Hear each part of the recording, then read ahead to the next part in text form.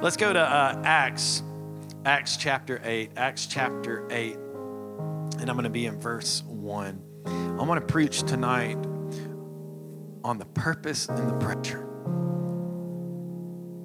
There's purpose in the pressure. I don't know what kind of week you had, and I know what kind of week I had.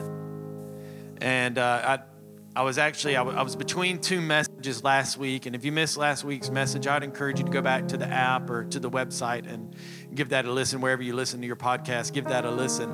I was between these two messages, and last week I preached on Eleazar, whose hand froze to his sword, and I just talked about hold on, just hang in there, keep fighting. And I had that kind of week where I just had to hold on. And I just had to keep going. God, I'm just gonna hold on in faith. God, I'm just holding on. I'm just fighting. I'm gonna keep pressing. I'm gonna keep pursuing. And I really do believe that this message was for this week. After we kind of walk through things, I believe this message is gonna encourage you, and I believe that you're gonna see that there is purpose in the pressure. Let's go to Acts chapter 8. It says this: a great wave of persecution began that day, sweeping over the church in Jerusalem. And all the believers except the apostles were scattered. Somebody say scattered. They were scattered through the regions of Judea and Samaria. Some devout men came and they buried Stephen with great mourning. Verse number 3, but Saul was going everywhere to destroy the church. He went from house to house, dragging out both men and women to throw them into prison. But the believers who were scattered, come on, somebody say scattered. I'm not talking about how you get your hash browns at Waffle House, scattered, smothered, covered. I know some of you might get them that way. But the believers who were scattered preached the good news about Jesus wherever they went. Lord, I pray that you open up every ear, every heart, every mind to receive of your word. Change us and challenge us today. In Jesus' name, if you'll believe and receive that, why don't you say amen? Amen, amen, and amen. Thanks so much, Landon. Appreciate you. Acts chapter 8 tells us that a great wave of persecution broke out that day. But you may be asking yourself, okay, what is that day? That day was actually the day that Stephen was stoned in Acts chapter 7. He was one of the disciples that the apostles had handpicked to lead this revival movement that was happening in Jerusalem. The Bible tells us that Stephen was a man that was filled with the power of the Holy Spirit, that when he spoke, people's hearts were moved, and that when he would pray for people, people were healed. The power of God was at work in his life. But at the start of chapter 18, in chapter 7, Stephen had just been stoned. They take Stephen because of the things that he was doing and the revival that was happening and how they wanted to stop the revival. They took Stephen out of the gates of the city and they stoned Stephen. Stephen looks up before he's stoned and he said, I see Jesus at the right hand of God, and it infuriated them even more. And the Bible says that those that were there, they took their robes and they laid them at the feet of Saul, and they took those stones and they stoned Stephen that day. And so Acts chapter 8 says that it was on that day that a great wave of persecution began sweeping over the church in Jerusalem. We see the Spirit of God was moving and doing incredible things in Jerusalem. In fact, when you go and you'll read the book of Acts, what you find is that Acts 1 through 7, it happens over the course of 1 year, and it primarily records the events that all happen in Jerusalem. So revival is happening. Miracles are happening. 1 through 7 of Acts is a 1 year period that primarily records the events that happen in Jerusalem. But I want you to recall in Acts chapter 1, What did Jesus tell his disciples? He said that you are to take the gospel to where? He said, I want it to start in Jerusalem. In fact, Jesus tells his disciples, he says, I want you to wait and tarry here in Jerusalem because I'm going to send the power of the Holy Spirit. And when I send the Holy Spirit, it's going to give you a power and you'll be my witnesses. Where? Starting in Jerusalem, Judea, Samaria, and to the ends of the earth. And so here they are in this 1 year time period. Now watch this. Over this 1 year time period, the church is exploding. Revival is happening. God is moving. Lives are being transformed. Lives are being changed. Watch this. In a 1 year period, more than 10,000 reported salvations and baptisms. In 1 year. Can you imagine that when we started on September 18th, if we had up until this point, we're about halfway through our first year, if we would have had about 5,000 salvations and baptisms, that we're in multiple services, that we've taken down the drapes, that, Lord, I'm looking like a bodybuilder because every week I'm having to dunk people in the water and I'm having to go to the gym to work out and be sure I'm in shape to just keep up with all the salvations that we had. This is the kind of revival that they were experiencing in Acts 1-7, 10,000 people getting saved and baptized, lives being transformed. So the question would have to be asked, God, if such amazing things were happening in Jerusalem, God, if such incredible things were happening and revival was happening, why would you allow there to be such a great persecution? Why, God, if 10,000 people gave their lives to Jesus in a 1 year time period in this city, if revival was breaking out, why would you allow such a great persecution? And maybe you in your life have even asked that same question to God. Maybe you have said, God, I gave my tithe last week. God, I went to service. God, I even went to men's small group on Thursday morning. I was so spiritual this week. Why am I going through all that I'm going through? Why am I experiencing the pain that I'm experiencing? Why am I experiencing the pressure that I am experiencing? Can I tell you that there's nothing wrong with comfort? Somebody say amen. I mean, there's nothing like a good Sunday afternoon nap, as long as you make it to church at 5 p.m., okay? Nothing wrong with a Sunday afternoon nap. I mean, there's just something about that. Like you sit down to watch a football game and you get 1 quarter in and you're just out. You're asleep, right? You're just done. There's nothing like it. There's nothing wrong with comfort. The problem with comfort is when we let comfort rule our lives. And what can happen is that we can get so comfortable in what God is doing. We can get so comfortable in the blessing. We can get so comfortable in God's covering that we go, I just want to stay right here in this moment forever and never do anything else. We can't let comfort rule our lives. We have to let God rule our lives. And too many times we'll get comfortable in what God is doing and forget, oh yeah, God, you called me to do something beyond this moment right here. And that's exactly what was happening in Acts 1-7, is that there was a call and a mandate and a commission put on the church to go to Jerusalem, Judea, Samaria, and to the ends of the earth. But what happened is that the church got comfortable. 10,000 people saved. Yeah, we'll get to Judea later. We'll get to Samaria. Let's stay right here in this moment. Man, that message last night was that message was fire last night. Come on, I just want to go to church. And I think that they just kind of got caught up in this moment of God is so good right now. In this moment, what I'm encountering, what I'm experiencing, that they focused on the here and now rather than on the call that God had for them. They focused on comfort, and comfort began to rule their lives rather than the word that God had given them rule their lives. That'll preach right there. Because I believe some people God has given you a word, and maybe it's going to take a little bit of pressure to get you where he wants you to go.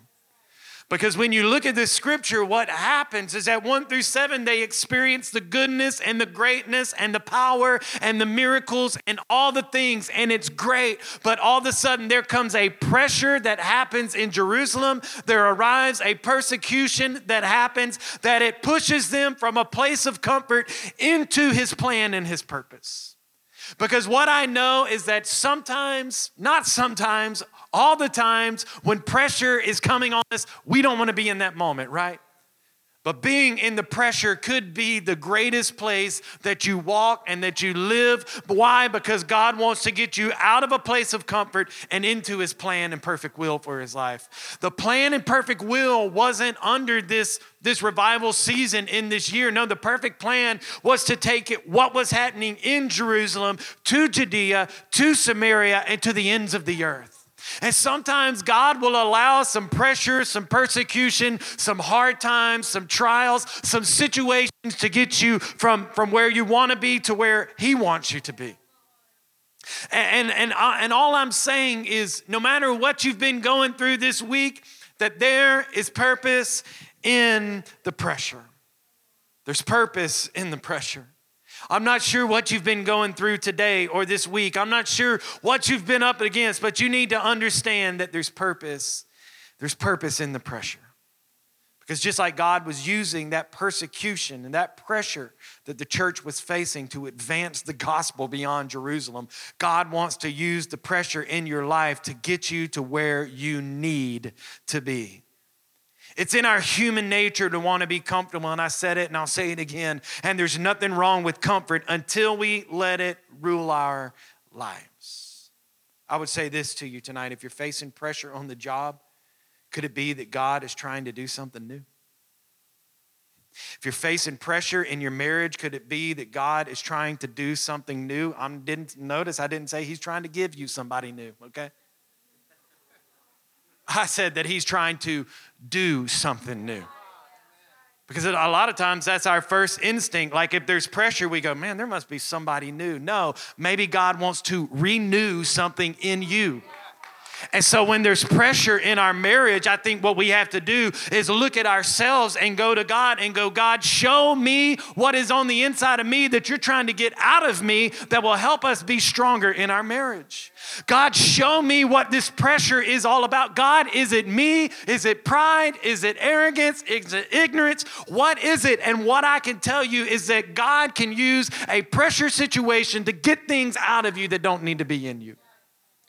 God, what is in me that doesn't look like you? There's purpose in the pressure. Maybe you're away from God this evening. Maybe you've made some choices and decisions and you're far from God. I would remind you of the story of the prodigal son, which we talked about 2 weeks ago. He found himself at the pig trough wanting to eat the things that the pigs ate. You know what God allowed the prodigal son to do? Grow from glory to this moment that would be pressure that would force him back to the Father's house. And can I tell you that if you're far from God tonight, maybe you're walking through some situations and some circumstances and some trials, and God is just by his pressure trying to push you back into his house. And maybe even because of all that you've been through, you showed up at church tonight. Can I tell you, don't hold back. Give in to the pressure and welcome back to God's house. Because he's just trying to get you to where he wants you to be. There's purpose in the pressure. Come on, somebody say there's purpose in the pressure.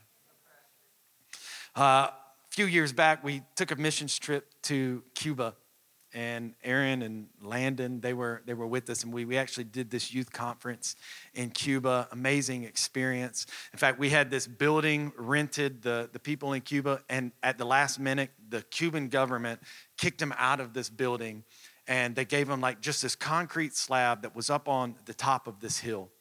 And so we set up and we were doing these services up on the top of the hill. And I'm just telling you, God moved in Cuba. In fact, I really do hope in the next coming years that we'll be able to take a group to Cuba and do some ministry there because it's just incredible. But we were on this trip, And we were staying at this little place, and we were walking down the beach, and we saw this guy, and he was advertising $25 scuba. Now, look, I'm not sure if $25 scuba is a good idea or not, okay? I don't know if what we were breathing in was oxygen. I don't know, But we rolled the dice, and we did it. And it was my first time ever scuba diving, too. Like, I don't even think you're supposed to do that. But they took us into the shallow end, and, they strap all the equipment on you. And they're like, you're good, And you kind of, if you've never scuba dove before, diving, I don't know. If you've never been under the water in scuba gear and you just kind of get under the water, and I mean, for a second, you have to fight this mental thing that says you're going to drown. Because you go under and you're used to, you're like, okay, I'll spend 20 seconds underwater, then I'm going to come up for air. And it's, and so you go underwater, and I kept like in my mind going, I'm about to drown. I'm like, no, just breathe. You're good. And so they take you around the shallow end, and the shallow end is great, and you see some fish and all that kind of stuff. But then the instructor, he begins to call us out deeper. And the deeper you go, the greater the pressure is, right? And he's like, come on, let's keep going. And while the shallow end was cool, and I mean, we saw some cool things, where the amazing thing was is when we got in the maximum pressure, we begin to see caves, and we begin to see stingrays, and we begin to see all kind of like sea urchins, and we begin to see all these kind of things. And the pressure was greater down where we were, but the greater the pressure, the greater the things that we saw. And I just feel like sometimes in life, we want to avoid the pressure. We want to just get rid of the pressure. And we think, if I run from God, maybe the pressure won't be there. Can I tell you this? You're going to face pressure in life no matter what. I would rather face it with Jesus than without Jesus. I would rather have Jesus on my side, helping to hold me up, helping to fill me up, rather than trying to struggle through this life and do it on my own. But there are times when God will take you through pressure moments. But if you'll go through the pressure, I'm telling you, it's worth the reward. It's worth the reward. There is purpose in the pressure. The deeper you go in God, there may be more pressure, more persecution from the enemy, but the experience with God is far better. I don't want to stay in the shallow end of Christianity. I don't want to stay in a place where everything is just okay and comfortable, and I'm not really making a difference. I want to go to a place where even if the pressure seems like I can't take it, I'm making an impact on the world that I'm living in. There's purpose in the pressure. A mother eagle, you've probably heard this. Mother eagle builds her nest, and she builds it with thorns under it, but then she puts this soft covering over the top. And so when it's time, what does she do? She goes in and she pulls that soft covering out from under that baby eagle. And so that baby eagle's claws and little behind is getting all uncomfortable on these little thorns, these thorns that the mama eagle is put there, and to a point to where it's like, I don't even want to be in this. I'm so uncomfortable in this nest. I'm going to bail. And when it bails, it actually learns, you know what? I can fly. And I wonder what things that we've been so comfortable in, that we've been avoiding, that if we would just let God get us uncomfortable enough, we'll discover, I didn't even know I had this calling. I didn't even know I could do this. I didn't even know I had this purpose. I didn't even know I had this passion in me. But God will allow some pressure to come into our life to get us out of the nest. And maybe, just maybe, when you spread your wings, you'll go, oh, you know what? I can fly. I can do the things that I never thought that I could do. There's purpose in the pressure. 2 Corinthians 4:8-10 says it this way. It says, we are hard pressed on every side, yet we're not what? We're not crushed. We're perplexed, but we're not in despair. We're persecuted, but not forsaken. We're struck down, but we are not destroyed. We always carry about in our body the dying of the Lord Jesus, that the life of Jesus may also be manifested in our body. Guess what? When I identify with his suffering, I also identify with his life. And that's not a part of the Christian life that we like to talk about, identifying with suffering, because let's be honest, who wants suffering, right? You're like, yeah, I don't want that. But when we identify with Jesus and his suffering, when he took up the cross and when he walked that hill and when he was nailed to the cross, and we'll identify with his suffering and we walk through things, guess what? We also get to identify with the life. I love the way let me read it one more time. Always carrying about in our body the dying of the Lord Jesus, that the life of Jesus may also be manifested in our body. So think about it with me for a second. Acts chapter 8, the church in Jerusalem, Stephen is stoned. A great wave of persecution breaks out. And all the Christians in Jerusalem begin to disperse. And all the Christians that are there begin to leave Jerusalem. Why? Because they're scared for their life. Like, look, I'm not ready to deny Jesus, but they're like, I ain't ready to die either. Like, look, Jesus, I love you, but I mean, I kind of want to see my kids grow up and whatever, you know. And so here they are in Jerusalem. Stephen is stoned. A great wave of persecution breaks out. Saul is going from house to house, who later, if you didn't know, becomes Paul and writes most of the New Testament. Saul is dragging people out of their house, stoning them, doing the same thing that he did to Stephen. So people are seeing the writing on the wall. So what do? They pack their things, they get their kids, and they head off to Samaria. They head off to Judea, and they begin to take the gospel with them because they said, look, I'm not ready to die, but I'm also not ready to shut up about what God is doing in Jerusalem.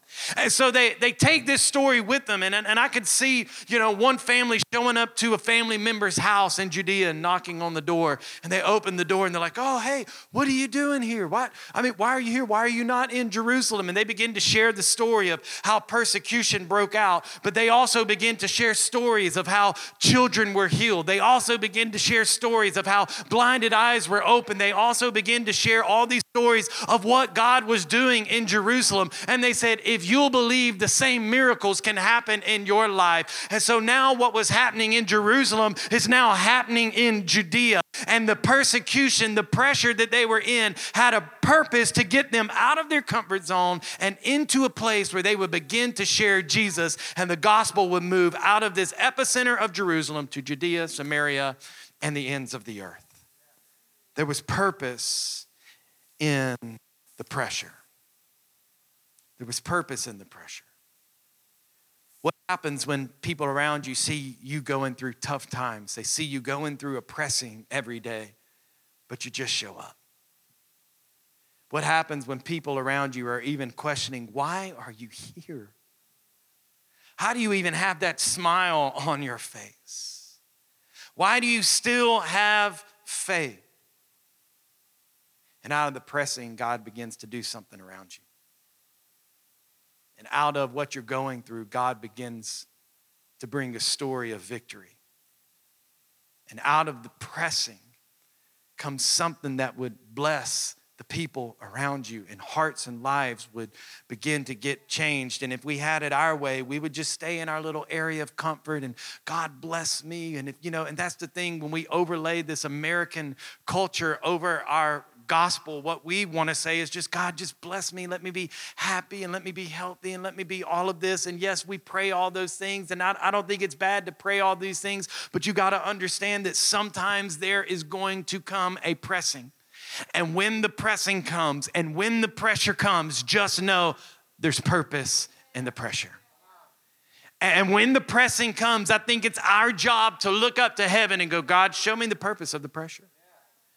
God, show me what you're trying to do in this moment. Show me who you're trying to reach in this moment, because there's purpose. There's purpose in the pressure. Romans 5:3-5 says this, not only, but we also glory in our sufferings. It's not popular preaching. Glory in,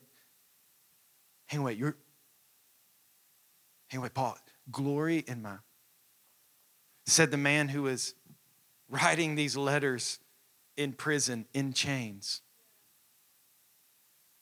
from a man that was attempted to boil him to death. Writes to the Roman church. It says, but we glory in our sufferings, because we know that suffering produces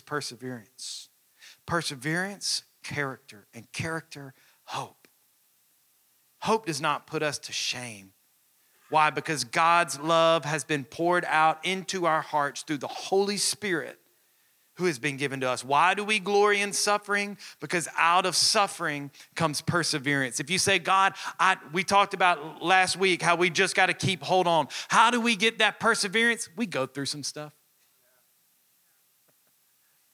How do you get to a place to where you have perseverance and long suffering? You go through some things. You go through some pressure. You go through some hard times. And when you come out of it, guess what? You have perseverance. And when you get perseverance, guess what? You get character. You're not going to just bow for anything because you've been through some stuff. And you're like, I'm not going back to my old life. I'm not going back to the old habits. I'm not going back to my old way of life. I've got perseverance. I've got character. And because I have those things, I have hope. Not in myself, but in you, Jesus, knowing that you're going to pull me through every trial and every situation. You've got me in your hand.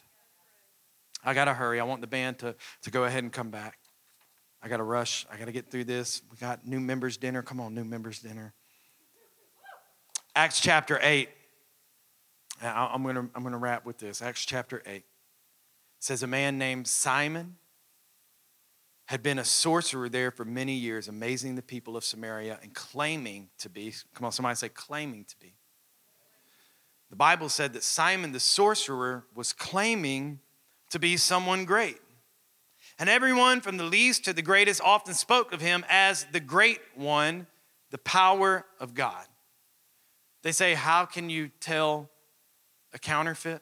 I say, you don't study the counterfeit. What do? You study the original.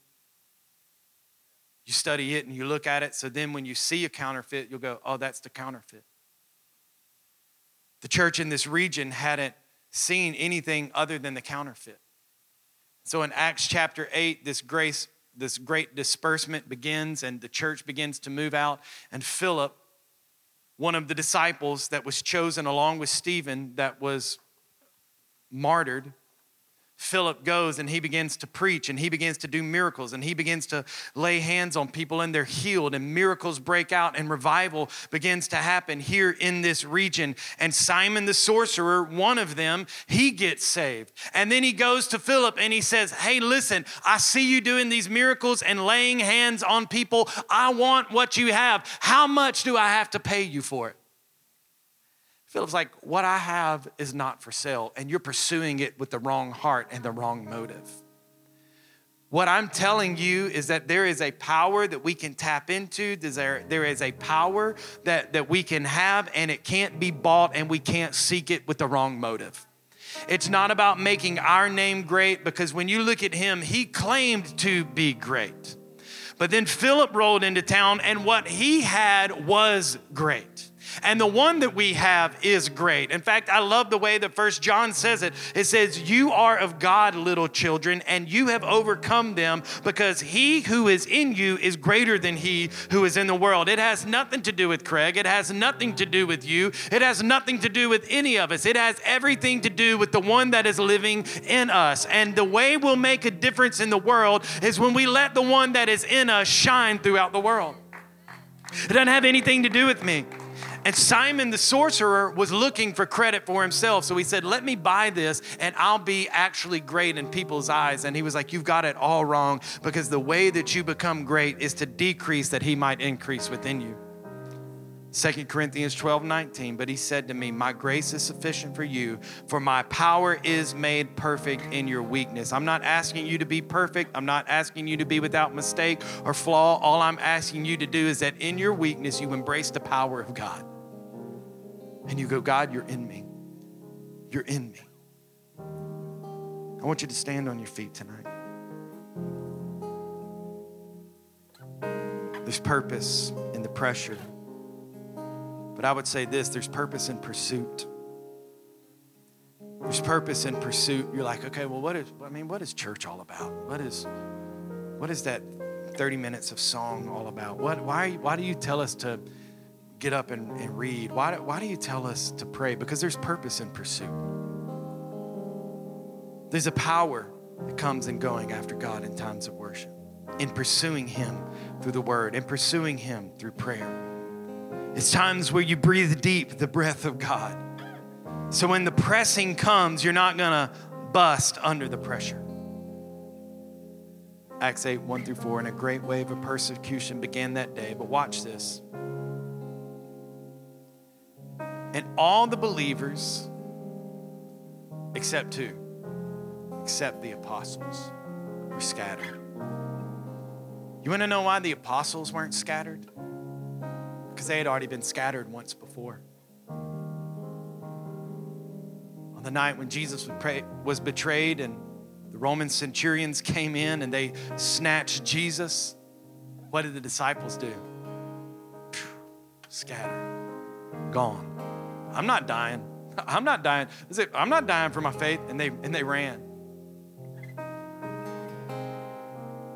And what I feel like is that in this moment, the Bible says that all the believers except the apostles were scattered. This word scattered holds the same meaning as like when you scatter seed. That's exactly what was happening here, is that there was seed that had been planted in each of these believers, and that they were being scattered throughout the region that Christianity might go forth and might spread. But there were apostles who had already been scattered once, and this seed took root in the ground. And when things take root, they're not going to be scattered anymore. And what I believe is that we have to come to a point in our life to where maybe we've been scattered, but we come to a point to where we go, I am rooted and I am not being moved. Because they needed believers that were scattered, but they also needed apostles that would stand. And we need people in the church that have been scattered, but you're saying, I'm standing now. I'm standing because I'm rooted in the goodness. I'm standing because I'm rooted in the promises. I'm standing because I'm rooted in the grace and the truth of Christ. And the apostles stood and they stand. They stood and they stand. Every head bowed, every eye closed. There's purpose in the pressure. There's purpose in the pressure. There's purpose in what you're going through. There's purpose in the trial. There's purpose in the hard times. There's purpose in the tribulation. There's purpose. Even when you don't want to walk through it, there's purpose. Even when you don't want to go through it, there's purpose. Even when it hurts, there's purpose. Let us see it, God. Let us understand it. Let us know it, God. Lord, maybe we've been fighting it. Maybe we've been running from it. But God, let us understand it, God. Show us the meaning behind it, God. Show us what you're trying to do. Show us the person that you're turning us into, God. Show us the areas in our life that don't look like you, that you're trying to force and push out. Come on, let's say that. Open up.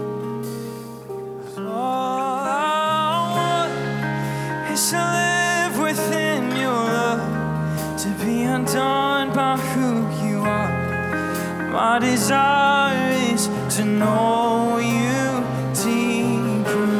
Lord, I will open up again. I'll throw my feet into the wind. Oh, I am desperate for, and I open up my heart. Come on, just do that right now. God, show me, speak to me, God. I open up. Let me know, God. Let me see it, God. Let me understand. Give me understanding. Give me wisdom, God, for what I'm going through. Let me know, God, the trial, God. Get me to where you want me to be. Don't let it be for nothing, God, but get me where you want me to be, Father. Come on, because I open up. It's open, God. It's open. Speak, God. Do what you want to do, God. It's open, God. It's open, God. I open up my heart to